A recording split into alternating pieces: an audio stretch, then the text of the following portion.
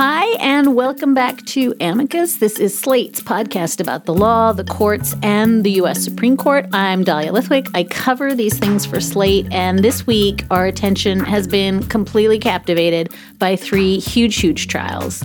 Criminal trials for Kyle Rittenhouse in Wisconsin, and for Travis McMichael, Gregory McMichael, and William Roddy Bryan Jr.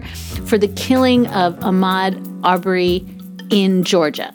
In addition to those two, we've been watching the civil trial of the white supremacists who organized the Unite the Right rally in Charlottesville, Virginia in 2017. Each of these trials alone could stand as a case study on where we are on race in America in the fall of 2021. And Friday afternoon's verdict in the Rittenhouse trial, acquitting him on all counts, landed us once more in the not shocked but still horrified split-screen world of a criminal justice system that appears institutionally ill-equipped to deliver justice. Later on in the show, Slate Plus listeners are going to get to hear from Slate's new jurisprudence editor, Nicole Lewis, about what these three lawsuits can tell us about this moment. The criminal justice system is not a forum in which we get to really resolve any of these issues. It just can't be. It is actually one of the main drivers of incredible racial inequality and injustice, right? A disproportionate number of people who sit in the defendant's seat are people of color. And so what happens to them in some ways on a systemic level matters more than some of the outcomes of these individual cases, if that makes sense. If we're talking about millions of lives as opposed to a handful of people, the backdrop is what makes it so hard to watch the way that these men get treated in this sort of special treatment or the deference that they're shown.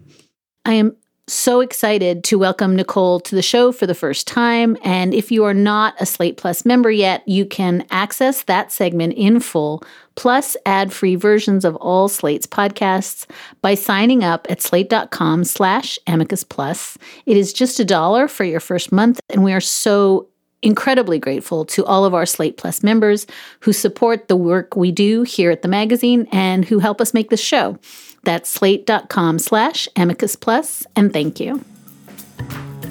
What began as a conservative judicial revolution against judicial activism has instead become a conservative notion of the Constitution, which is based on judicial activism. For the main show, I want to say this. For as long as we have been doing Amicus, we've wanted to do a big omnibus climate episode because the court has played such a significant role in regulating the EPA, and also because of just general existential terror.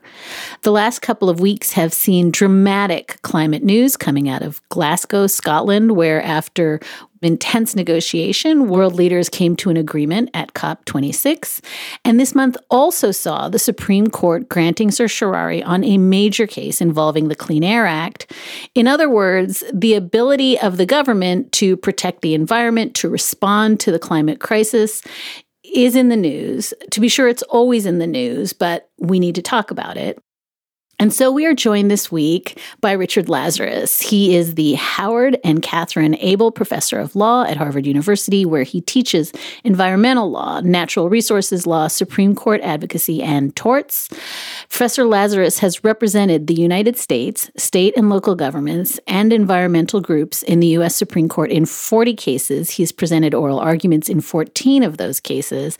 And his 2020 book, The Rule of Five, was a gavel-to-gavel behind-the-scenes TikTok account of the most important environmental law case I have ever heard at the Supreme Court. I'm so delighted he is making a long overdue appearance on our podcast. So, Richard Lazarus, welcome to Amicus. Thanks, Dahlia. Delighted to be here. And I want to start with your background. You've been teaching law students environmental law for a very long time. I wonder how you found your way there, and whether, I guess I just want to ask, does it change? Does your whole curriculum change based on who's in the White House? My class changes every year.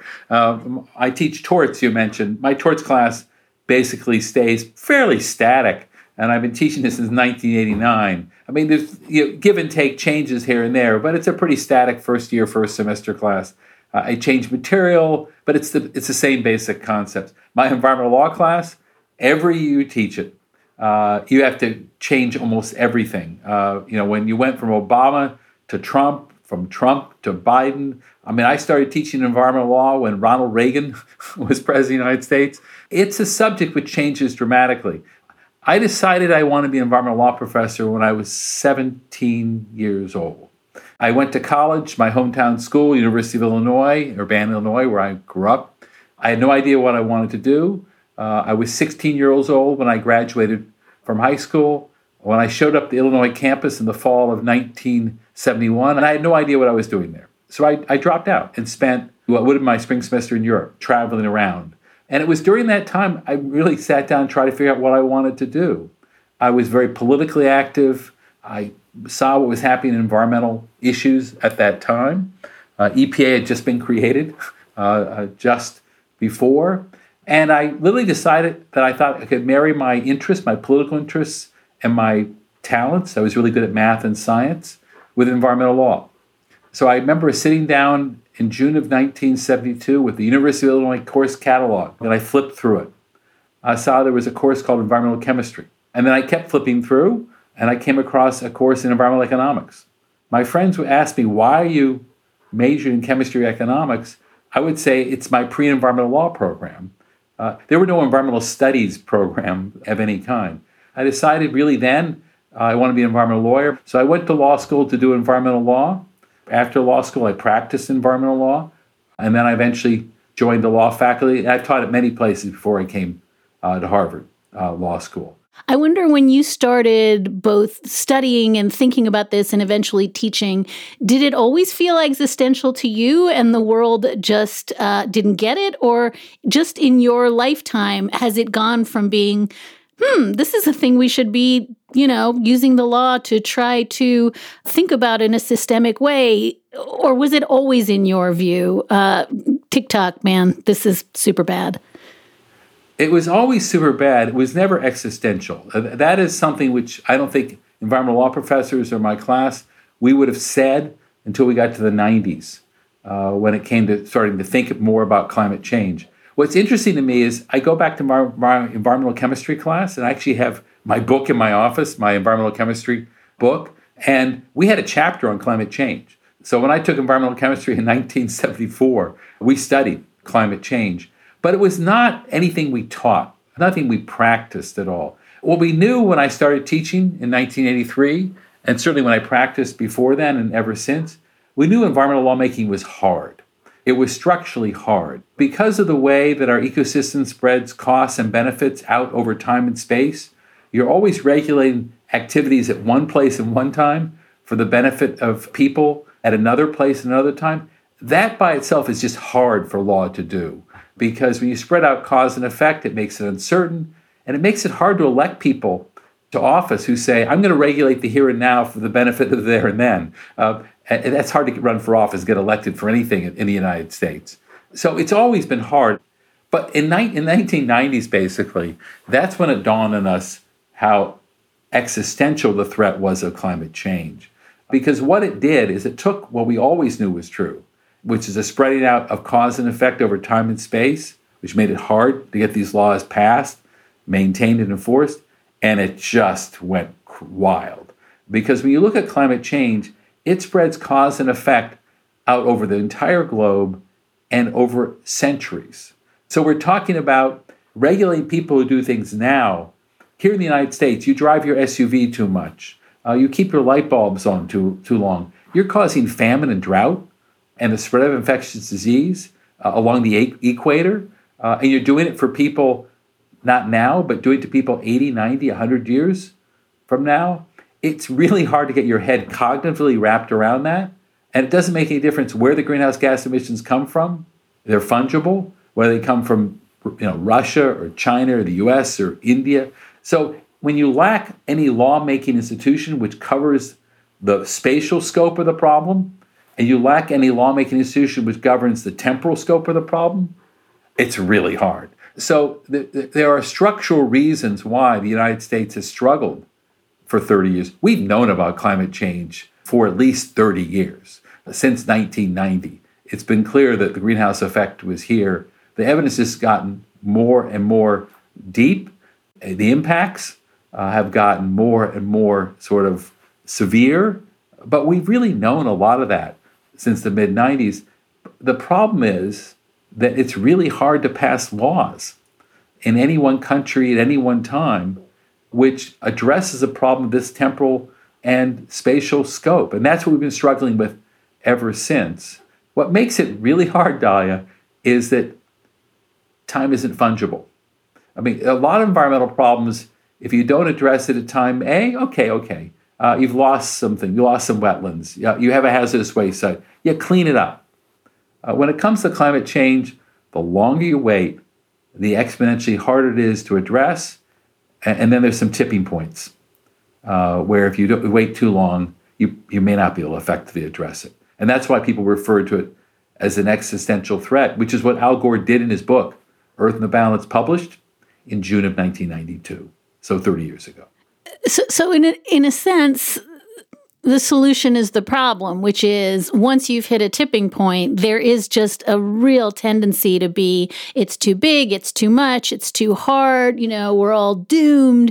And in a weird way, the tiny incremental steps are so much more satisfying if you feel like it is leading to something. I mean, certainly the moment we're in, it just feels like this is very, very galactic closing of the barn door after it's all over. And that's really what you're describing is over time, over space, it just feels insoluble. It is hard. And I think if you go to many environmental law professors' offices, you might see a dent in the wall, which is where we kind of bang our head against it. I mean, the fact is, for you and me, whatever climate change is going to happen is going to happen. And that's all set. Everything we're trying to do now is limit the amount of climate change 30 years from now or 40 or more years from now. That's hard. With that said, I tend to be an optimistic person. I tend to think there's things we can still do. I'm not fatalistic in that sense. You fight the good fight. You keep on plugging. And we've been surprised in the past. If you get economic incentives in the right place, if you get changes in people's cultural behavior, that's happened too in the United States and the world. If you do that, you get some new technology and some new social practices. We can do a lot. We've been so bad at this. There's a lot of low-hanging fruit. I want to ask you just one other framing question, which is you've been on my mind throughout COVID insofar as it seems like the template is exactly the same, which is you have science, you have facts, you have research, and then you have politics layered over it, which throws all of that into a blender. And I guess I'd ask you to reflect just for a minute the extent to which you watched COVID policy play out in the United States, and this felt a little bit like Groundhog Day because there are solutions. There are agreed upon solutions. We can bicker around the margins. We know what the science is. We know what needs to be done. And yet politics stymied that entire conversation in a way that kind of kept it from getting out of the starting gate. Did that feel to you like something that is a sort of repeat of what you've been thinking about in the decades you've been doing environmental work? Yes, in a very sobering and destabilizing way. If you had watched me in March 2020 to March 2021, you would have seen me maybe literally slump more and more in my chair. And that's because of the implications for dealing with a problem like climate change. The parallels are clear, and the lessons, unfortunately, as I said, are quite sobering. COVID and the global pandemic is a piece of cake compared to climate change because you don't have the spreading out of cause and effect over time. If you wear a mask now, you save lives now. If you take your vaccine now, you save lives now.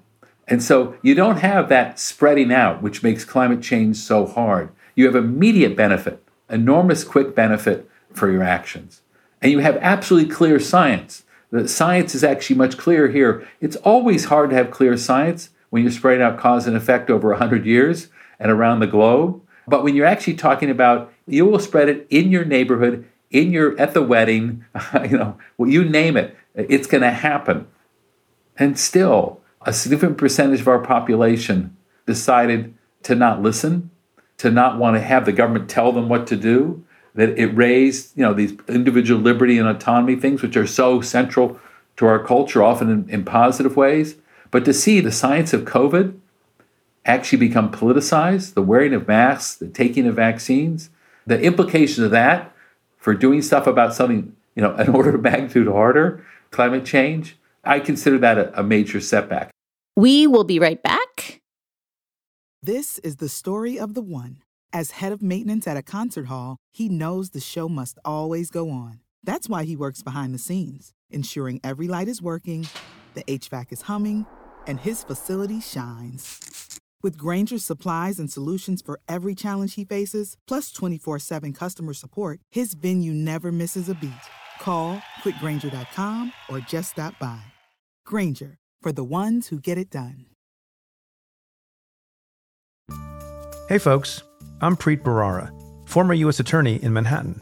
On my podcast, Stay Tuned with Preet, I break down legal topics shaping today's news. And I'm joined by thought leaders to explore topics at the intersection of power, policy, and justice. In our increasingly complex world, clarity can feel elusive. My goal is to empower listeners with knowledge and insight during these transformative times. So I hope you'll join me every Monday and Thursday on Stay Tuned. Search for and follow Stay Tuned on Apple, Spotify, or wherever you listen to podcasts. Stay informed, stay empowered, stay tuned. Let's return now to our conversation with Richard Lazarus, environmental lawyer extraordinaire, and our guide this week through the Administrative State Hall of Mirrors.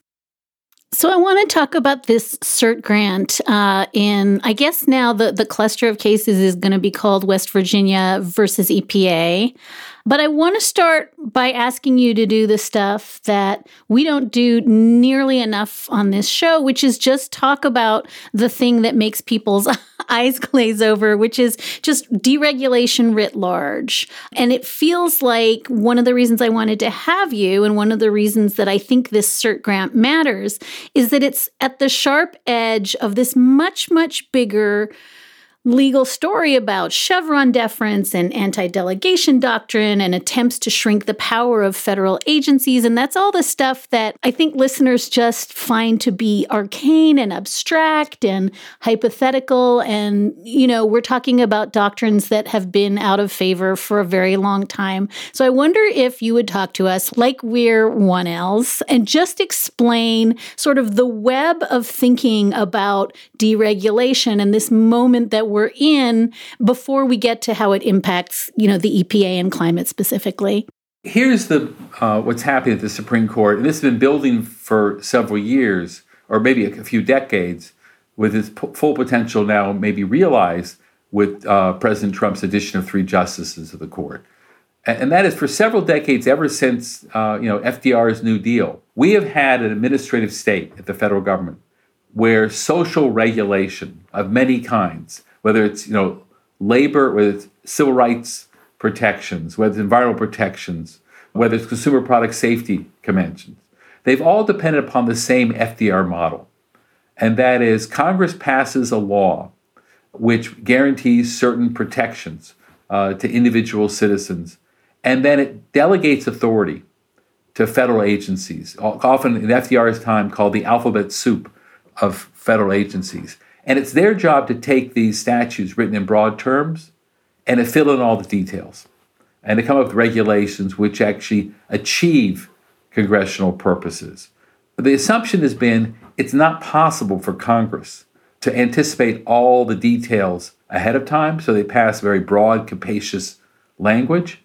And it's not possible for Congress to amend the laws every time something new comes up. And that's been basically the brilliance of the New Deal, and it's something that the country has become dependent upon really for decades.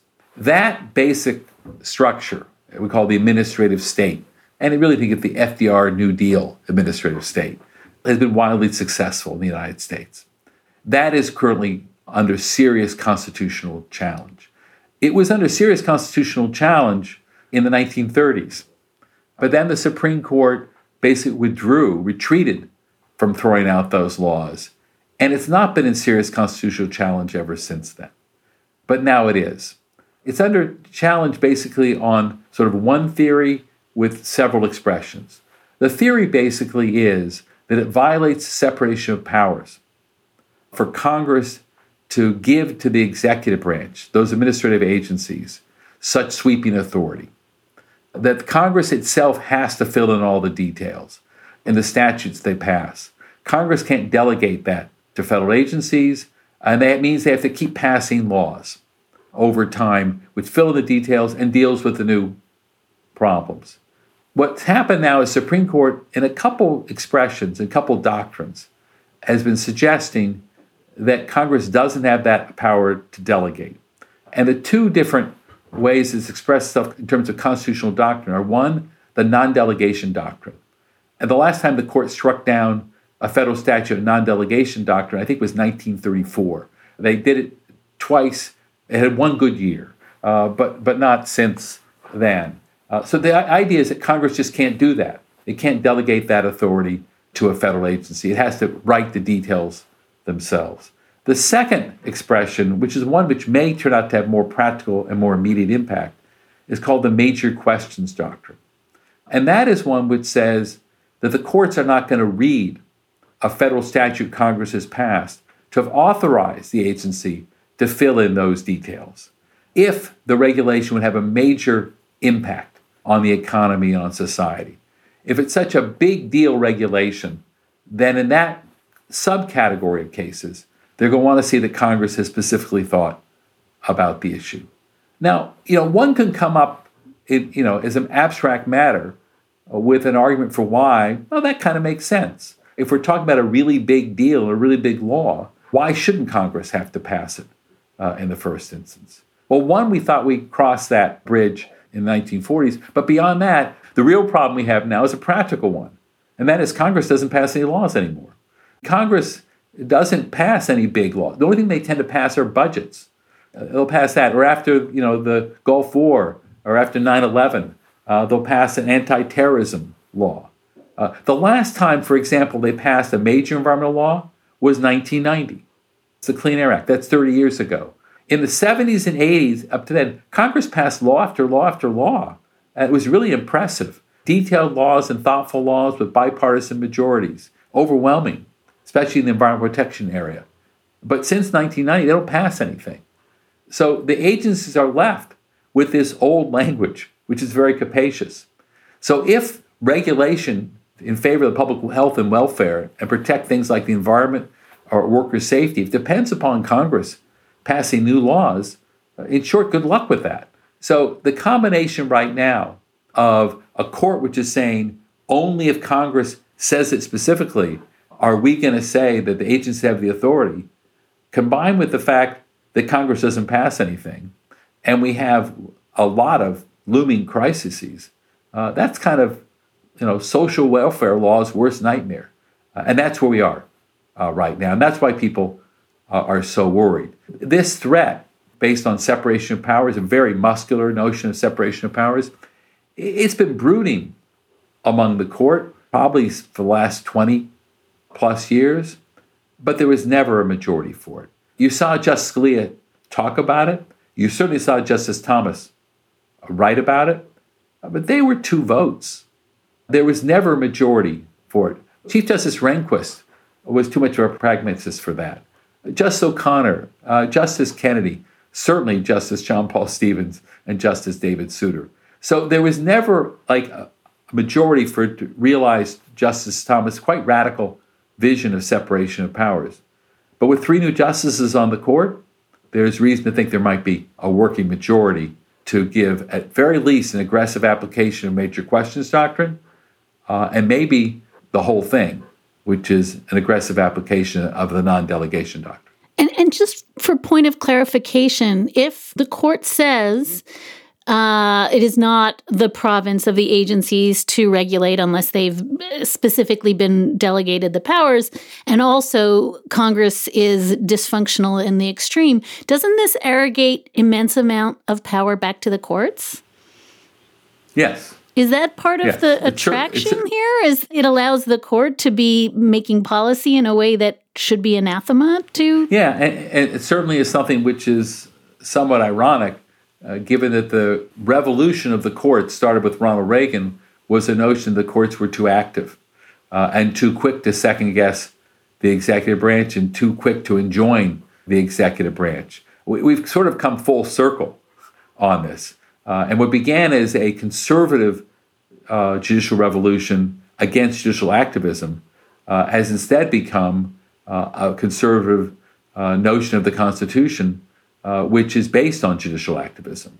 And that is, second-guessing executive branch actions, whether it's under, as we've seen recently, under free speech or free exercise, or on limits of the ability of Congress in the first instance to delegate things to the executive branch. So that's why we're seeing much more questioning of the executive branch in a very active way by what is not a modest federal judiciary, especially in the Supreme Court. And I feel like I need to ask this also just to get clear in my own head. But when I read Neil Gorsuch on this, or Brett Kavanaugh on this, or certainly Clarence Thomas on this, critics on your side tend to say this is just nihilism. I mean, what is the long game here? The long game cannot be to hobble government from solving problems. And so I guess I want to ask, is this just kind of a pristine view, as you say, of separation of powers or of textualism? It's some kind of life in a bubble that is separate entirely from the reality that one needs administrative state in order to function? I tend to be a fairly traditional person when it comes to the Supreme Court. I don't tend to view the justices as partisan political hacks, like many people increasingly do. But I have a hard time resisting the idea that the rise of these issues, the rise against deference to the executive branch and how it took hold during the Obama administration was happenstance. It came at a time when conservative judges and justices didn't like what the executive branch was doing. I mean, Chevron, which is this doctrine which has been around since the mid-1980s, which is that courts should defer to agency interpretations when the language the agency is interpreting is ambiguous. That was championed by Justice Scalia in the 1980s and 1990s. It only became sort of a violation of separation of powers, potentially unconstitutional, when we had a progressive liberal administration during Obama. That's when all of a sudden Chevron became an anathema. What instead had been championed by conservatives as judicial modesty instead became something which they thought was unconstitutional, literally unconstitutional. And Judge Gorsuch, before he became Justice Gorsuch, actually campaigned in many ways for the position by making clear he thought that. And in certain respects, Judge, now Justice Kavanaugh, did the same on the D.C. Circuit. So I don't like to think of them as pure partisans, but I have a hard time embracing the idea that they came to this realization of the right role of the Congress and the executive branch that at first came to the forefront at a time when the executive branch was doing things which were contrary to their own policy preferences. We will be back after a brief pause to hear from our sponsors. More now with environmental lawyer and advocate Richard Lazarus and the really consequential through line emerging at the Supreme Court when it comes to our planet's future. So can you walk us quickly through this new EPA grant? It's nominally about this Obama-era Clean Power Plan, but that plan is actually not currently in effect. I think there's one way to look at this, that this is a big nothing burger. It's probably the absolute polar opposite of a nothing burger in your eyes. Yeah, you're right. There's a good way to see it as nothing, and then I'll tell you why it might be something. So the Supreme Court in late October granted 4 consolidated cases. And these were cases in which the Trump administration had repealed what the Obama administration's Clean Power Plan. And that was a plan which called for the regulation of greenhouse gas emissions from existing coal-fired power plants, the largest source of greenhouse gases. This was the Obama administration's signature program. And it came out in October 2015, and it came out not by happenstance then. It came out just in time for the negotiations in Paris in December 2015. If they hadn't gotten out the Clean Power Plan, in October, there would have been no Paris Accord in December 2015. The rest of the world said, United States, you got to ante up. You got to show you mean business before we agree to everything. So they got it in. We had this historic agreement with almost 200 nations signing on in December. The Trump administration repealed that plan, and they replaced it with their own plan called the Affordable Clean Energy Plan, which was much more modest in its regulation of greenhouse gas emissions. On the very last day of the Trump administration, January 19th, 2021, the D.C. Circuit struck down Trump's repeal of the Clean Power Plan and struck down their replacement plan, the Affordable Clean Energy Plan. It was quite a striking opinion to rule that invalid. And many people in the environmental movement and many states which were celebrated that. And one would have thought the Biden administration would have said, well, this is perfect. We've gotten rid of the repeal, and now we can put back into place the Clean Power Plan and do ever more. But the Biden administration, folks, they're not fools. They knew that the chances of that case going up to the Supreme Court of the United States, if the Clean Power Plan was reinstated, were great. And they knew that they'd won the D.C. Circuit, but that's not the United States Supreme Court anymore. And they felt so strongly about that. They didn't want this case to go up to the court. They basically unilaterally surrendered. They said to the D.C. Circuit, don't reinstate the Clean Power Plan. They announced, we're not going to go back and do the Clean Power Plan. They said, we're going to go back instead and come up with a whole new plan. And they told that to the court. So in the normal course of events, when these petitions were filed, seeking review of the D.C. Circuit opinion, this is a no-brainer for those who follow the Supreme Court. This is cert denied. There's the Clean Power Plan is not revived, and EPA has said we're going to take a couple of years to come up with a new plan. Now, it wasn't legally moot, but it was prudentially moot. So when the court, anyway, after basically 4 conferences, grants the case, you kind of go, well, is this a nothing burger, or is this a really big deal?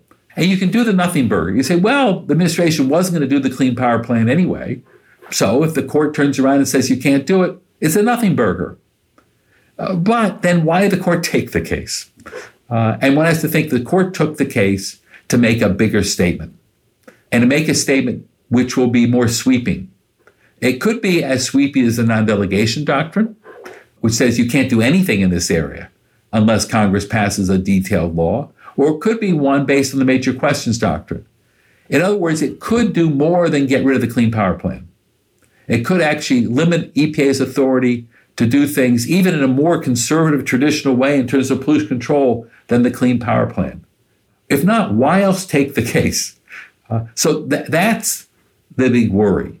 And certainly industry, and this is the mining industry in particular, the power plant industry didn't petition for Supreme Court review. As a matter of fact, there are power plant industry representatives on the side of the Clean Power Plan because they know this is what they're doing as a matter of good economic practice. So at this point, industry says they're going to swing for the fences on this one. And the worry is that the justices and this new majority, and there are 6 justices people are worried about, that they can find 5 who won't just say the Clean Power Plan is unlawful. I, by the way, think it's lawful, but I understand it's actually, it's not a slam dunk legal issue. But if they do more than that, that's what people are worried about. And it's going to depend upon, the normal ones, which is the Chief Justice, Justice Barrett, and Justice Kavanaugh. And what makes this case particularly hard is that Justice Kavanaugh, we pretty much know his views on this one. When the Clean Power Plan was first being litigated in the D.C. Circuit in September 2016, the original Obama plan, he sat on the en banc court, and he made it quite clear during an oral argument that he thought this violated the major questions doctrine with repeated questions. So our guess is, you want to speculate, the justice who probably pushed the court to take this non-cert worthy case was Justice Kavanaugh. He probably already had written a dissent. The D.C. Circuit was expected to approve the Clean Power Plan in 2016. He probably already has his dissent written from then, and it's ready to go. But that makes the challenge of the respondents here, and that's going to be the Biden administration, the power companies on the side of the Clean Power Plan, the environmental groups, and certain states led by New York. If you've already, one of your three is already gone, and he's probably gone, you've got to get either the Chief Justice or Justice Barrett. You got them both to do it. And Chief Justice he's a very principled individual. He's got a lot of integrity. He cares about the institution, but he also probably is on the side of thinking the EPA went too far in the Clean Power Plan. On the other hand, Justice Barrett, we just don't know. I mean, there's reason to think she'll be conservative on it. She didn't face these issues on the Seventh Circuit. But here, Dahlia, I'm going to tell you what I'm going to be looking for. And that is, the real question will be not so much the way it's going to go. My guess is, I hope the court sees it differently. We know by jurisdiction to the merits, when they hear full briefs, they often do change their minds. But if they're not going to change their minds, it's going to come down to opinion assignment. It's going to come down to who gets the opinion assignment in this case. And if the chief is in the majority, he'll have the opinion assignment authority. If he's not in the majority, Justice Thomas will have the opinion assignment authority. And that's a very different opinion assignment. So one has to wonder where you want the chief to go in something like this. And you have to wonder where you want to go, where you want Justice Kagan and Justice Breyer to go. If they were to agree that the Clean Power Plan was unlawful, and the chief were to agree the Clean Power Plan was unlawful, well then, that's a 7 or 8 justice majority, and the chief gets the assignment of it.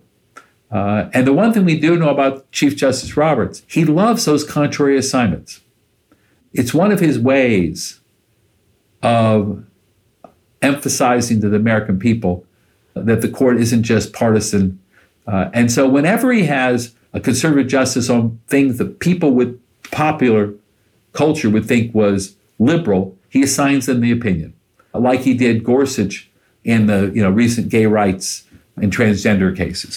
Whenever he has a liberal justice on a side which looks like it might be conservative, he assigns that justice the opinion, again, to emphasize that.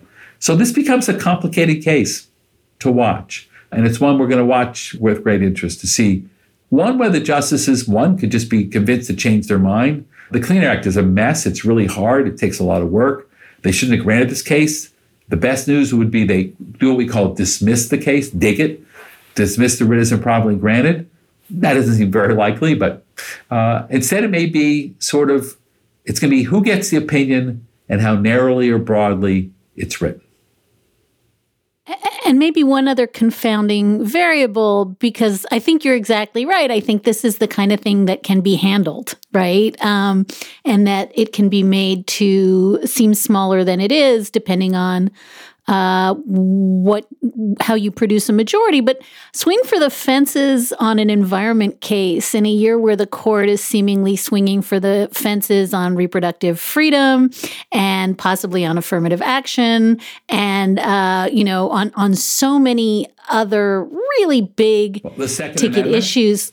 The Second Amendment. I guess what I want to ask is, and it sort of, it harkens back to where we started, which is, what if the court decides it's still worth it to swing for the fences because it's just a case about the regulatory state and nobody cares? Like, I just wonder if the court has immense cover to do something big here, even in a year where they're going to do a bunch of other big things, because it's going to be a snoozer. And I guess you've you've thought so hard about these cases. Is there a way that this rises to this level of exigent, I'm using that word again, of existential, critically important, or is it just going to look like a process case no matter how you slice it? My worry is it'll be just the latter.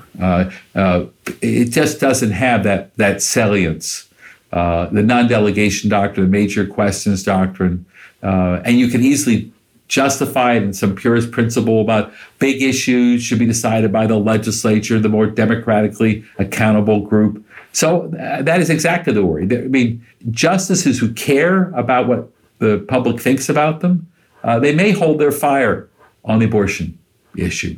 They may do the same on affirmative action, although I doubt it. And they may have some in the Second Amendment. This is very much one which doesn't have that kind of political salience at all. I don't think the ruling on its face will be so obvious in terms of impact on climate regulation. Yes, they might say the Clean Power Plan was unlawful, and therefore the Trump administration could repeal it. I don't think that's going to mean a lot to a lot of people. It does to me. It does to a lot of environmentalists. It does to a lot of people who care about climate change. But I don't think it has the salience in the popular culture right now. And the real mischief will be the sweep of the reasoning and not the holding. It's not going to be whether the judgment law was reversed or affirmed. It's going to be how the opinion is written. And that tends to escape a lot of attention. I want to also talk, if you want to, about another case where the cert is pending, Sackett versus US EPA. And I want to talk about it because I think you would say this is an example of something that's queued up, that, to the extent that we've all sort of missed the boat on the case that the court is in fact hearing, we're really, really about to miss the boat on what's coming down the pike. So do you want to sort of lay that out for us? Sure. So the court has already taken one of the most significant cases it could under the Clean Air Act, the nation's most important air pollution control law. Well, the nation's most important water pollution control law is the Clean Water Act. It first passed in 1972, the Air Act first passed in 1970. Well, the single most important issue under the Clean Water Act is its geographic scope, and that is what waters are covered in the statutory term waters of the United States.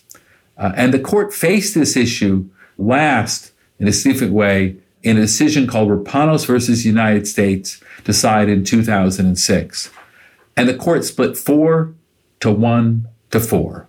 Justice Scalia wrote for 4, the plurality opinion, but it had no more votes than the dissenting opinion written by Stevens. And he came with a very narrow definition of waters in the United States, basically permanent waters rather than seasonal waters, geographic features.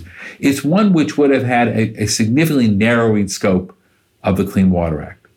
But government regulators, environmentalists felt they dodged a bullet on that one, because Justice Kennedy denied him his 5th vote. And Justice Kennedy instead agreed the judgment would be reversed, like Justice Scalia and the other 4, but on very, very different grounds. He rejected explicitly Justice Scalia's very narrow reasoning, said the waters are not so narrow, and said, I think it's more functional, and waters can be very broad because water is connected to other waters hydrologically. You can't protect one water without protecting everything hydrologically connected. So he said EPA has a lot of discretion to figure out, along with the U.S. Army Corps of Engineers, a more broad, expansive, but they have to do it based on science, and they haven't done enough science yet. And then 4 justices led by Stevens said, we think it can be very broad without that additional scientific study. Well, EPA went back, and they did all the science, and they did exactly what Kennedy told them to do, and they came up with a detailed scientific document for a very expansive definition of waters in the United States, showing the term navigable waters in the United States need to deal with all this significant hydrological connection that waters actually have in the real world. So they put that rule out. The Trump administration repealed the rule, and so that's been litigated in the courts.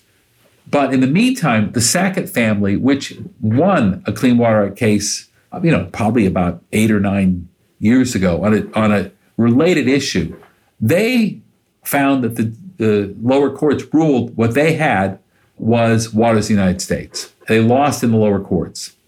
They've sought Supreme Court review. And the reason why it's a petition to watch and could be so significant is the following. They basically wrote very explicitly in their petition for Supreme Court review, this is your chance, justices, to realize Justice Scalia's vision. He only had 4 votes in 2006 for his vision of the Clean Water Act. But you are a new court. We have, of those 4 votes, 3 of those 4 are still there. Chief Justice Roberts, Justice Alito, and Justice Thomas. And we have 3, count them 3 new justices, who basically, when they were confirmed, and ever since have fallen all over each other to who is more loyal to Justice Scalia's vision of law. And so it's an invitation it doesn't require any overruling, because in Rapanos it was 4-1-4. They said this is an invitation to realize Justice Scalia's vision. The government's response to that petition is due November 24th. So that's coming right up. And then if the court will have to decide whether to grant the case. If they grant the case, they'll grant in time for the case to be heard probably April, as early as March as possible, probably at that point, April. And that's quite a term. You could have, along with everything else before the court, you could have one of the most significant air pollution cases ever, and then something which defines no less than the geographic scope of the Water Act. And that's distressing for those of us who believe the court got it right. And what's really ironic about this, Dahlia, is in the mid-1980s, just before Justice Scalia got on the court, in a case called Riverside Bayview v. U.S. Army Corps of Engineers, the Supreme Court, by a vote of 9-0, written by Justice White, embraced the broad sweeping definition of water as the United States. And they agreed with the government that this, you just couldn't have it more narrow than that. And not long after that, Justice Scalia joined the court. So it's certainly true that this has been something in the bullseye, was in the bullseye of Justice Scalia for his 30 years on the court. And the question now is whether the court will finally make that ruling or not. So we've got the air and the water feeling very Genesis-y. And then I guess I want to talk about your book, because I should just say, I'll say again, the book is The Rule of Five, Making Climate History at the Supreme Court. It really is one of my favorite books. It really is in that very tiny bandwidth of page turners about the Supreme Court. And I love it in part because, you're describing this sort of, epic environmental case, and also describing, the how the sausage is made, the lawyers and the personalities, and all the conflict and beauty of putting together a case that's as big as Massachusetts versus EPA. But I want to ask you if there are any lessons you can derive from really closely tracking that litigation. It was a very different court.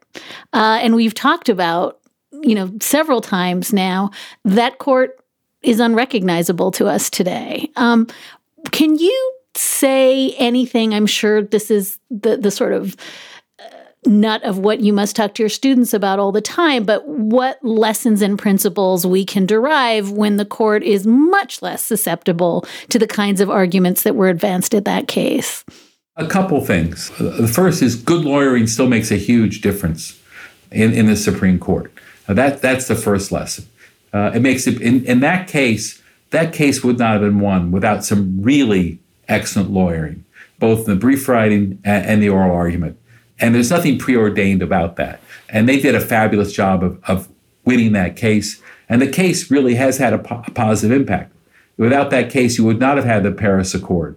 You would not have had all the auto emissions regulations, which are not going to be overturned by the Supreme Court. The methane, landfill, there are all these greenhouse gas emission controls which have happened because of that case. So one is good lawyering makes a difference.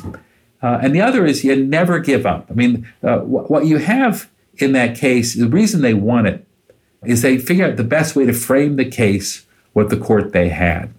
And that's what you have to do. And that can be, in many cases, realizing I'm not going to win. So what's my soft landing? What way can I lose this case and live again and still accomplish a lot? And a lot of what I do in Supreme Court litigation, I almost always represent respondents. I've been doing that for a long time. I almost never represent petitioners.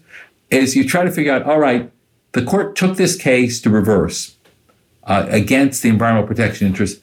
How do we have a soft landing? And there are a lot of cases out there where we've achieved landings which were perfectly fine. I've got a plaque on my wall from a client, I won't name them, where they talk about how you told us we could be okay if we lost this way. Our whole strategy was to lose this way. We lost this way. Hooray. Because then they could go out and find another way to rate it. So part of it is soft landings. And part of it is recognizing, even with a hostile, skeptical court, you can still win cases. When the court takes cases at the jurisdictional stage, they haven't spent more than a few minutes on it. They haven't really thought it through. And we've had a bunch of cases as respondents. Mass versus EPA was a petitioner case We've had lots of cases with respondents where the court took it to reverse, and guess what happened? They affirmed, and they affirmed by a lot. Just recently, there was a big Clean Water Act case done by Earth Justice called the County of Maui versus Hawaii Wildlife Fund, where the question was whether or not a sewage treatment plant, which was injecting pollutants into a deep well, and that was then going through the groundwater and reaching the Pacific Ocean, whether that was covered by the Clean Water Act or not. And the court took the case clearly to reverse. The Ninth Circuit had ruled in favor of the environmental plaintiffs. The court took the reverse. There was no reason to take it. And the Trump administration was on the side of the county. And everyone thought, well, this is clear what's going to happen. Well, the court actually affirmed. They actually reversed a little, but the new ruling they gave for the test on the clean water is like a huge victory for the environmental groups. They could not be happier. It wasn't a soft landing. And they won 6-3 in the Supreme Court. And now, as a result, that decision being applied around the country for all kinds of good things. Coal ash piles are now going to be regulated under the Clean Water Act. There have been a lot of cases like that. I had a case involving household incinerator ash and whether it was a hazardous waste, and we won. And who wrote my opinion?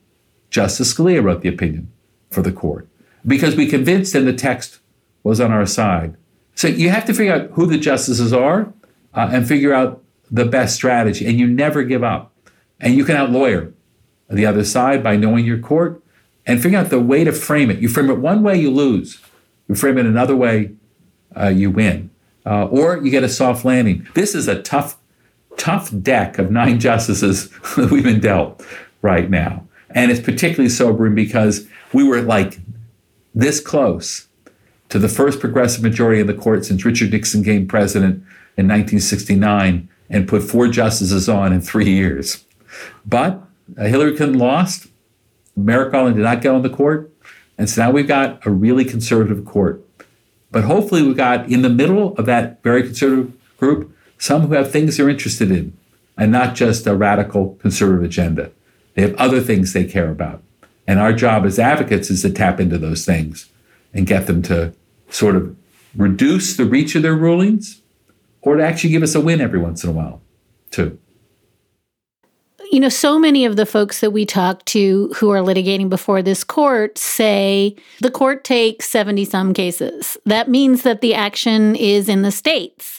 The action is in the lower federal courts. There is a lot of really good progressive stuff happening there. And I wonder if you can just talk a little bit about what you're seeing in terms of the whole world of litigation that isn't going to be decided by Amy Coney Barrett and Brett Kavanaugh and how they choose to read the law. In other words, give us some sense. And I know this is so, again, if I think about where we started this conversation, this is a massive global problem. And maybe what happens in Massachusetts or California doesn't help any of us. But I wonder if you can give us a little bit of local hope. Yeah, no, what's amazing is, so the Obama Clean Power Plan was never really realized because almost as soon as it managed to be there during Paris, so we got the Paris Accord, and then, basically less than 2 months later, the Supreme Court stayed it. So it never was effective. But what's fascinating is we have achieved better than the Clean Power Plan tried to do since then, without the Clean Power Plan. And that's because of the fact that we have all these new technologies, much better solar, much better wind. The marketplace by itself is effectuating what the Clean Power Plan was trying to do by regulation. We have states around the country which took up the mantle after the Trump administration came into being, and they passed a lot of their own laws. Public utility commissions taken a lot of progressive steps to modernize the electricity grid, to not subsidize fossil fuels so much. So we have a lot of stuff going on at the state and local level. It's not as important or as quick and efficient as having a national or let alone an international solution, but it's been very effective that way. So there's a lot going on in the states as a matter of state law. There's also a lot of litigation being brought in state courts as well against the fossil fuel industry in particular to try to get them to pay for some of the consequences of climate change. I'm less sanguine about how successful that litigation will be. But I will say some of it's pretty creative. It's pretty interesting. We'll have to wait and see what happens. But in most candor, I think the solution to this is not going to be litigation. I think litigation is very important. It's a good catalyst. Litigation as defense is important. At the end of the day, it takes legislation. It takes electing people to office. And that state office around the country, it's local office in major cities around the country, and it's Congress and the executive branch. When it comes to something like climate change, the courts are never going to rescue us from ourselves. We're going to have to do that. Brown v. Board of Education, which was this extraordinary Supreme Court decision in 1954, it didn't end race discrimination in the United States. It helped pave the way. It was extraordinarily important to help catalyze legislation and changes of views and attitudes. But we're still trying to realize Brown's promise, basically 67 years later. So even the most amazing Supreme Court ruling like Brown, it's the beginning. It's not the end. And the same thing's going to be true for climate change. Massachusetts versus EPA was a fabulous decision. It is a catalyst to push people along the way. But we're never going to achieve, long-lasting transformative change with 5 votes of justices. Nor should 5 votes of justices be able to prevent transformative change that we need. But it's going to take voters to do it. And that's one of the, I think, lessons I have as a litigator in front of the Supreme Court, is that the Supreme Court litigation is really important, but far more important are elections. Richard Lazarus is the Howard and Catherine Abel Professor of Law at Harvard University. He teaches environmental law, natural resources law, Supreme Court advocacy, and torts. He has represented the United States, state and local governments, and environmental groups in the Supreme Court in 40 cases. He's presented oral arguments in 14 of those cases. And his 2020 book, The Rule of Five, really was, for me, an incredibly inspiring and hopeful book about how you can make a difference as a litigator at the U.S. Supreme Court. I can't thank you enough. I feel as though this long-deferred conversation about the environment, the one that my teenage kids and probably teenagers around the world have been yelling at me to do for a long time, really required both your level of expertise and maybe that soupçon of optimism that I'd been missing. So thank you so very much for being with us. Thanks a lot, Dahlia. It was a real pleasure.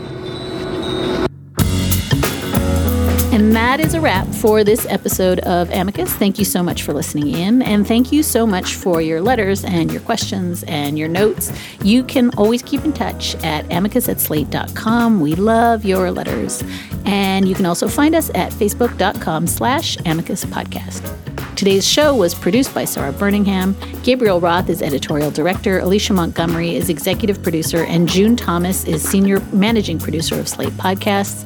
We'll be back with another episode of Amicus in 2 weeks. Till then, hang on in there. Happy Thanksgiving.